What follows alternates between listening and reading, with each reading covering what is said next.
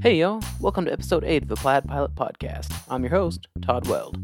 9 years ago this week, James H. Banning and Thomas C. Allen took off from Los Angeles and 3 weeks later landed at Long Island, becoming the first African Americans to fly across the United States from coast to coast. Today, we're going to talk about these two aviators and their historic flight. I hope everyone's had a great week.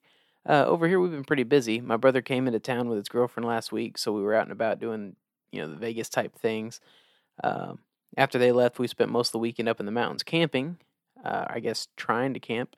The winds up there were pretty insane. We ended up just coming back down here to sleep. After the tent collapsed on us, the kids were kind of done with that experience. So it's a pop-up tent, I guess is what it's called, but it makes it super easy to set up and to tear down. But along with that, it also makes it super easy for the wind to take it down. And it did that a couple times, and we decided we're just going to go back home, sleep there. We went back up early the next morning, collected some of our stuff, and we still cooked breakfast over the fire. So overall, it was a pretty good experience, but definitely wish it had been a little less windy. The weather here is getting a lot more agreeable, at least down in the valley. Obviously, up in the mountains, it's still a little windy. But yeah, monsoon season is finally over. I know we need the rain, but the thunderstorms are making it kind of a struggle to do much flying. I went up a few days ago with a buddy he's also a pilot. Shot a few approaches just to stay sharp, that kind of thing. And it was smooth as glass. It was just a beautiful night to be flying. So it's definitely flying season again. Definitely excited about that. On that note, I finally got my instrument check ride scheduled. Should be next month. I'll be going back home to Oklahoma to get that knocked out.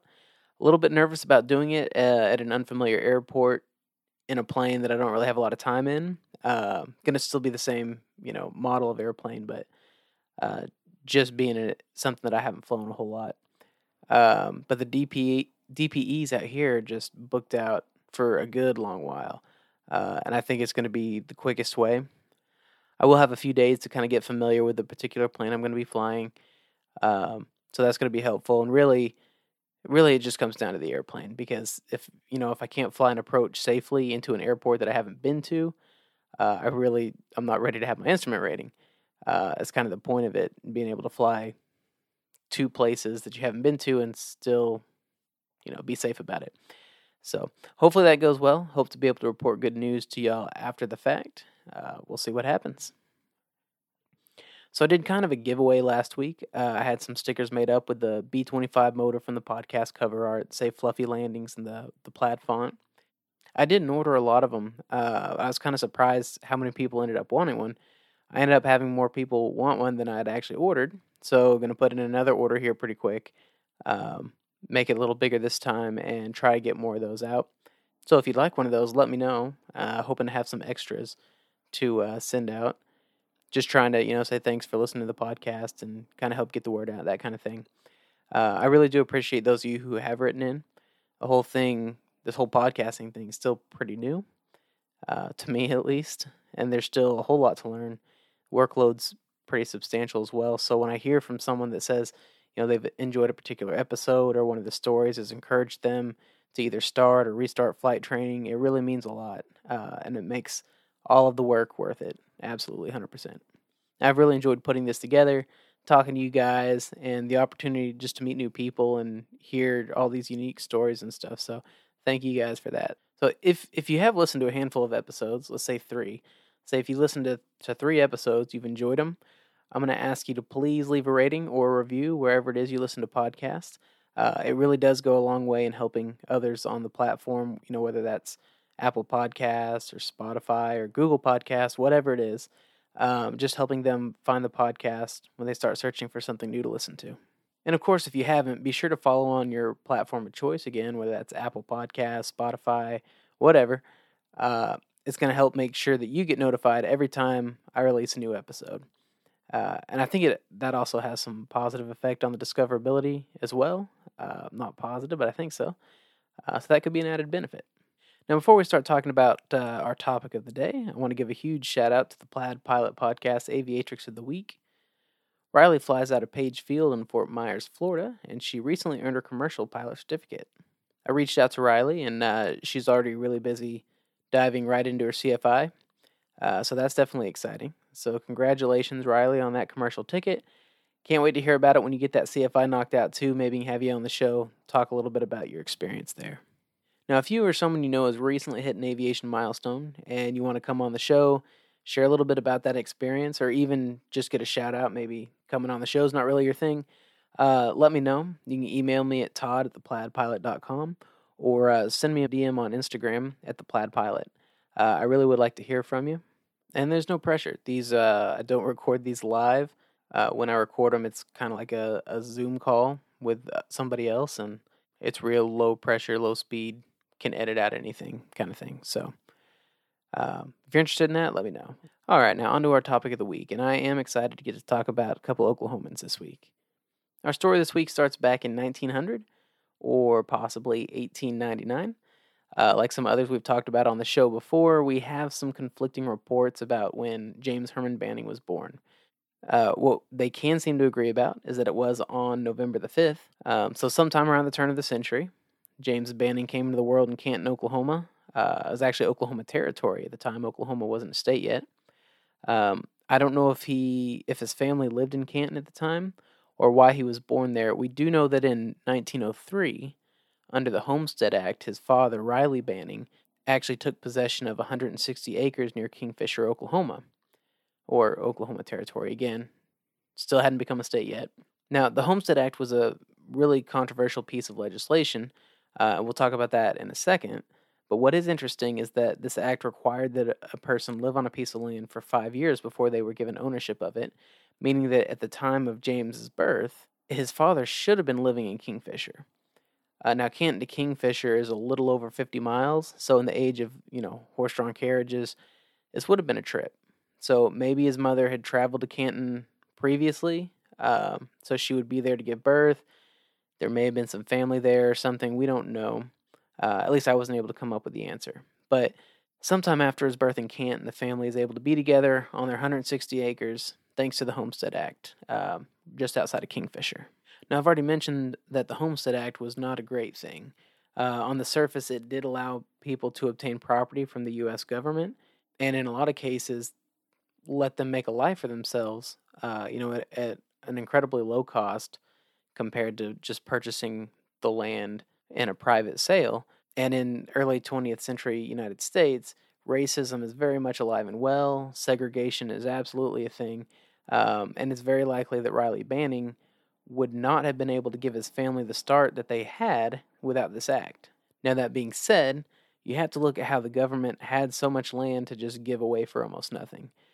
They'd stolen it from the Native Americans, and in the case of Oklahoma, many of those that they had actually stolen the land from only lived there in the first place because they were forcibly removed from their homes when the U.S. was stealing their land back east. So they sent them on this journey, known as the Trail of Tears now, to Indian Territory, which is modern-day Oklahoma. And I know we're kind of off topic, but it's just a really good example of how multifaceted history can be. So even a lot of times something that seems great on the surface, when you start to look at it, it's actually, there's some darker backgrounds to that. And I think it's important to look at those and understand that, history is not just black and white. There's a lot of gray areas, and it's important to acknowledge the good with the bad. So on this piece of land near Kingfisher, Oklahoma, James's parents actually built a small schoolhouse where he began his education. Eventually, he would go to Guthrie, Oklahoma, which is about 30 miles away, where he attended and graduated from Favor High School in 1918. And it's not exactly clear if he lived there permanently, if his parents went with him, if he moved there on his own, what that situation looked like. We do know, though, that the next year he ended up moving to Ames, Iowa, and began studying electrical engineering. So James was very well educated. We're talking about 1918 when, especially in rural Oklahoma, if you had an 8th grade education, in a lot of cases, you would have been considered, well educated. And James had graduated high school and actually studied electrical engineering. So as far as education goes in the early part of the 20th century, he's definitely way ahead of the game. So in 1920, while he's going to school still, he had the opportunity to get a ride in an airplane when one of the flying circuses that traveled around because that's kind of how they did back then. Is you'd have these groups of pilots that would go from place to place, performing stunts and different things like that, giving free or not necessarily free, but giving rides in airplanes and that kind of thing. So one of these stopped in Iowa, and actually James had the opportunity to ride in an airplane for the first time. Now he may have had a love for aviation as a child. He was only 3 or 4 when the Wright brothers made their first flight, and living in Oklahoma, there were a lot of early barnstormer performances. We know as early as 1911, the Moisant International Aviators were actually flying in Oklahoma City, and there could have been some earlier. So it isn't crazy to think that he would have seen airplanes or at least talked to people who had. But it was after this first airplane ride that he really caught the bug. Learning to fly in those times, it wasn't easy. Even if you were a white male, it wasn't like it is today where you go to just about any airport of a decent size and they're going to have, at least a small flight training operation of some sort. Relatively few people knew how to fly, and even fewer were set up to teach. So if you were a woman or African American, this already small pool of people who are willing to teach you, it shrinks even more. So the year after James's first flight, just to kind of give you an idea, the year after his first flight, Bessie Coleman had to travel across the ocean to Europe. I believe she studied in France, had to learn French, travel to France, just to find a school that would teach her. Nobody wanted to teach, women or African Americans at the time how to fly. So in 1922, James starts his own car repair business, and eventually he's able to find a pilot. This gentleman had actually flown in World War I, and he agreed to teach him how to fly.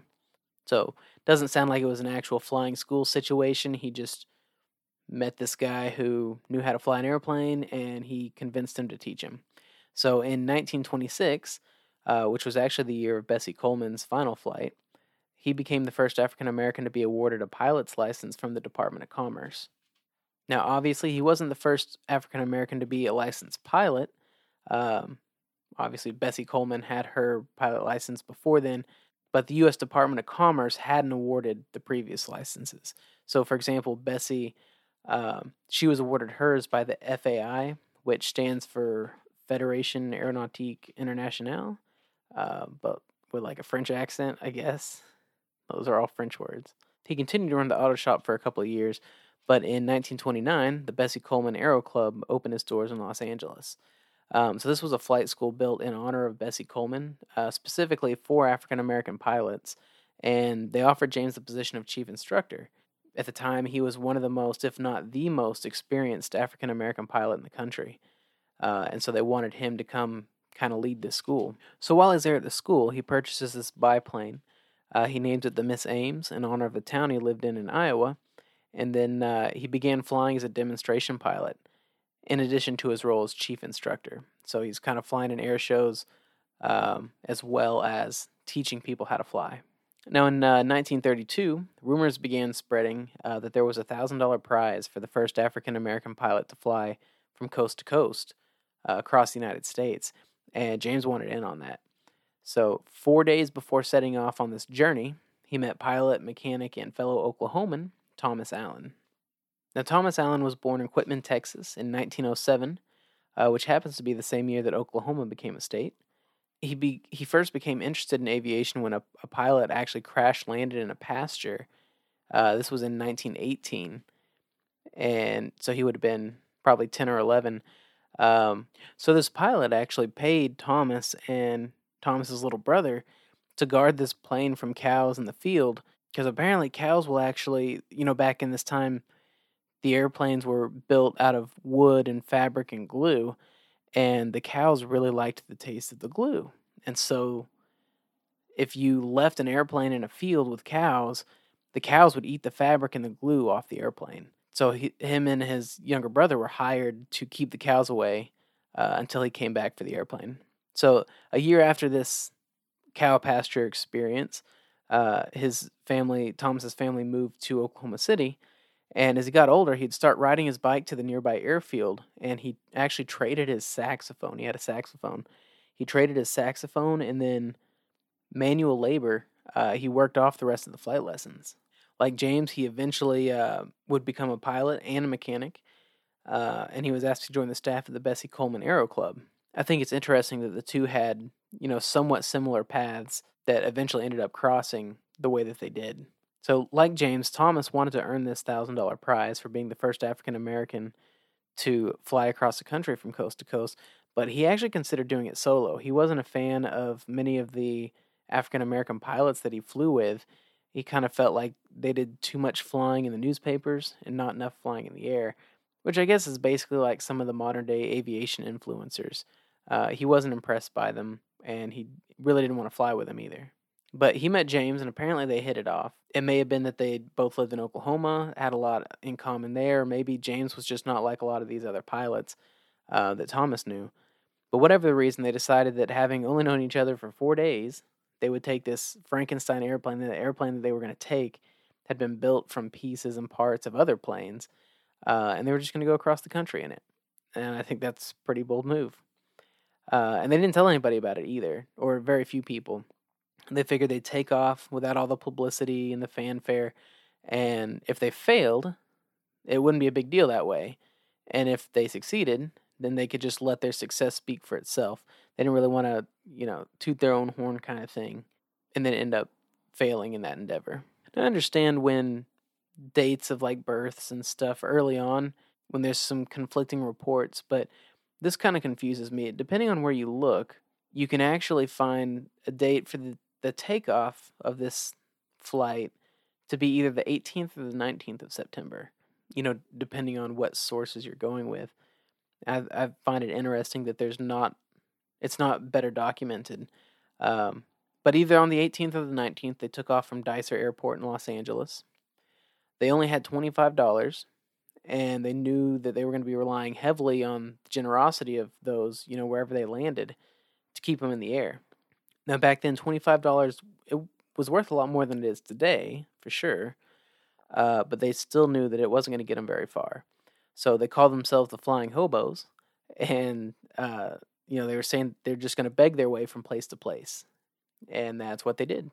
So the country was still segregated at this point, and they knew landing in the wrong place could be dangerous. So Thomas actually planned the whole trip out in a way that would ensure that they would mainly land in African American communities or near places where they had friends and family. They never planned to pay for a place to sleep, but figured they may have to buy some meals. So they took off from LA with a crowd of 4 whole people to see them off. And I'm sure most, if not all of them, doubted their ability to make it all the way to New York, but they still came to see him off anyway. And that's probably why there's such a lack of documentation on whether it was the 18th or the 19th of September. There was only 4 witnesses, so maybe some said one, some said the other, and that makes sense. So realizing they'd quickly be out of money, they came up with this idea of the gold book, is what they called it. And this was that in exchange for money or lodging or food or gas or whatever, whatever could be donated, they would let people sign the wing of the airplane. And in doing that, they'd have their name flown as part of this historic flight from coast to coast, or at least from wherever they were when they signed their name to New York. And a lot of people thought that was really cool. And in a day and age where a lot of people didn't travel too far from where they were born, to have their name flown all the way to New York City was a pretty big deal. So one of their first major stops was Yuma, Arizona. And on the way there, it was so hot, the radiator was actually boiling over, and it's blowing this scalding water back on them. And so Thomas is actually starting to strip down in the plane to try and cool off a little. And they finally land. And the airport attendant actually recognizes James from a few years back. I think 2 years before they had, landed there in Yuma, James had been to that airport before. And when he landed there, he actually hit a pothole, messed up his airplane, blew a tire out, damaged the airplane. And that incident caused the airport to get an asphalt runway. So when the guy recognizes James, he's kind of excited to see him again. And he tells him that he's the reason for the improvement. And without missing a beat, James is like, well, that new runway should be worth at least a tank of gas, right? And I guess it was because they were able to get back on their way. So this is just the kind of scrappy personality that James had. He didn't have a lot of money on him, but he knew how to talk to people, um, and get people behind the cause. And that would continue to be a theme throughout the flight, helping them make it to New York City. So they've taken off from Yuma. They're trying to make it to El Paso, and they end up running out of gas earlier than planned, and they had to put down in this impoverished New Mexico town. And it was mostly, they had planned the flight to land near African American communities, who would really get behind what they were doing. And this New Mexico town was, very poor, and it was mostly Hispanic and Native American. And most of the people there had little or no interest in helping them out. They just didn't really care. They're trying to, make it to the next meal and not worry so much about this cross country flight. But Thomas was able to sell a flight suit and his watch. He made $10, was able to get him some gas. And the gentleman who purchased those items, he let the wife of that gentleman sign the gold book, and they were on their way again.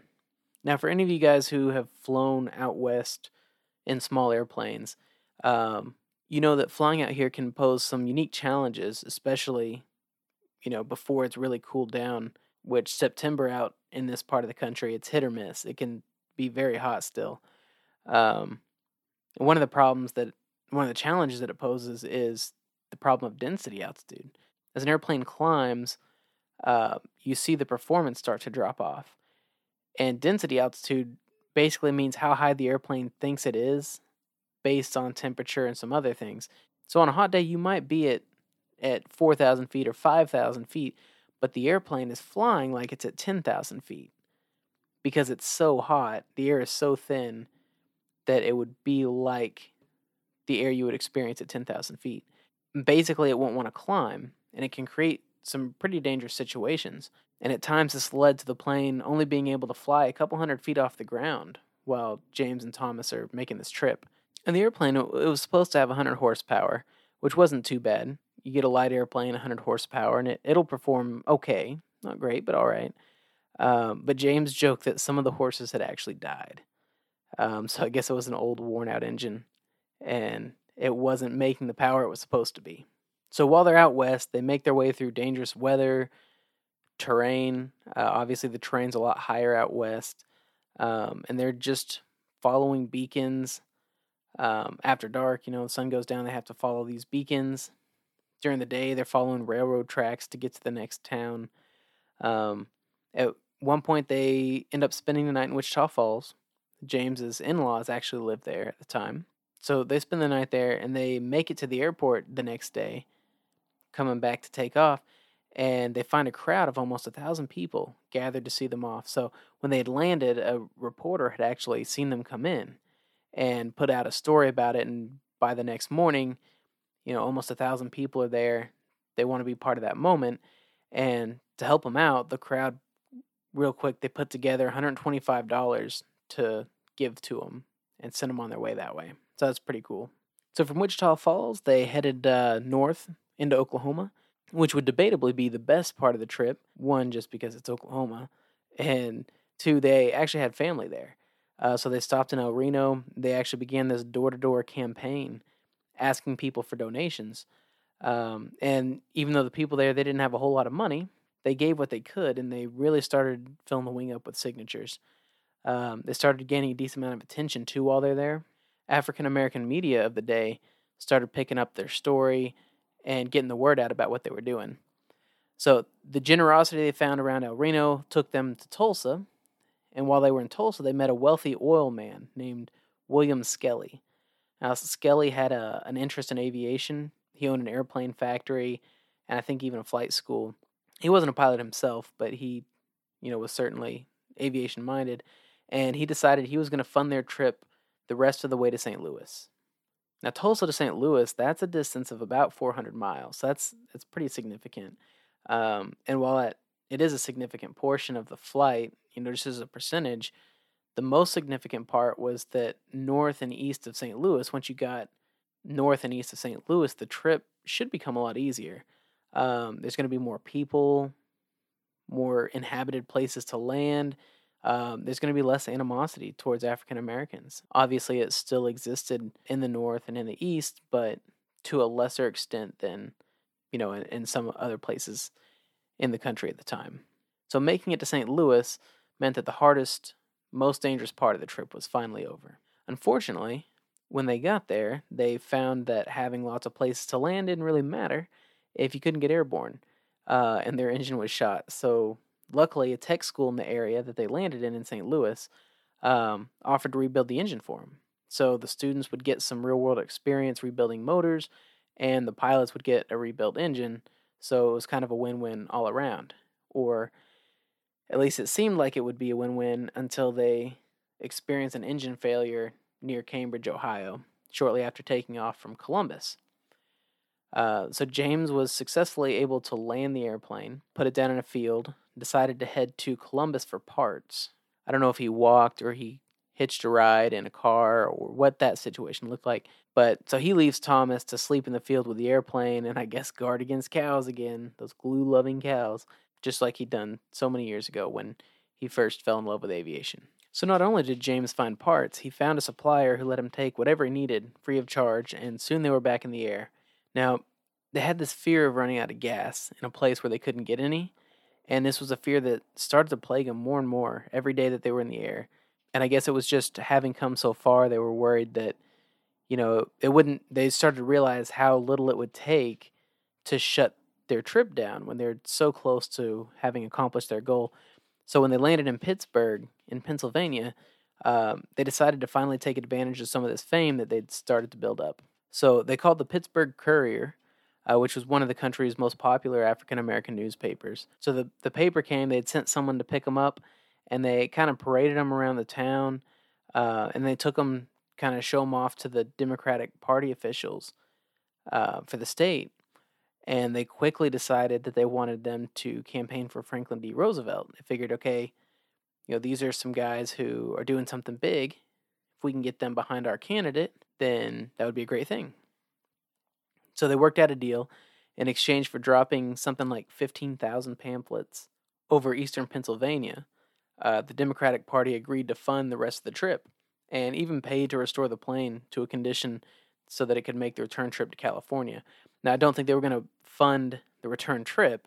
They were just going to get it all in order so that it was mechanically sound. So the pilots agreed, and over eastern Pennsylvania, they tossed out 15,000 FDR pamphlets all over the place. And they were just happy to be, have that deal worked out and then get rid of the weight, so they were happy to throw them out. So the pilots agreed, and within a couple days, on October 9th, they were actually circling the skyscrapers of Manhattan. They'd made it. The trip had covered 3,300 miles. It had taken 41 hours, 37 minutes in the air. Overall, it took them 21 days total. They'd overcome mechanical failures, weather, racism, discrimination, and they'd become the first African Americans to fly across the country from coast to coast. And despite that incredible achievement, within 4 months, less than 4 months, James was actually killed in a plane crash at an air show trying to raise enough money to get the plane back to California. So I don't know if the Democratic Party didn't hold up to their end of the deal to fix the plane or if he was just trying to get gas money or what the case was, but he was trying to raise money to get the airplane back to California when he was killed at this air show. He was a passenger in a plane that they wouldn't let him fly because of the color of his skin. He's received surprisingly little recognition for his contribution. However, as of last month, the city of Ames, Iowa, is actually considered naming the local airport in his honor, so that's a cool thing. Hopefully that comes through. They're supposed to be talking about it this month, but I haven't heard how that's gone. Now, Thomas Allen went on to work as a mechanic for a while, and he eventually moved back to Oklahoma, where he served as a guide at an Air and Space Museum in Oklahoma. I couldn't find which Air and Space Museum. There's a couple of them. There's the Stafford Museum out in Weatherford, and Tulsa also has an Air and Space Museum. So I'm not sure which particular Air and Space Museum he worked at, but he did work at an Air and Space Museum for a while. And then at the age of 82, in 1989, he passed away. Both James and Thomas were recognized as aviation pioneers by the Smithsonian in an exhibit that they had in 1982. So until a few months ago, I'd never heard of either of these guys. And now knowing their story, I think is pretty crazy that they never came up in anything that I'd read or anything I'd seen online. They have a pretty incredible story, and there's not a whole lot of people out there that know about them. I don't think so. I hope you've enjoyed learning about them as much as I have. If you have, be sure to share the episode with a friend and help get the word out. Well, that's all for this week. Thank you so much for listening. I hope you've enjoyed the show and learned something new. If you have, make sure you never miss an episode by following on Apple Podcasts, Spotify, or wherever you listen to podcasts. If you've been listening for a few weeks now, please consider rating or leaving a review. It'd really mean a lot to me to see that. Y'all stay safe this week, and as my wife always says, fluffy landings.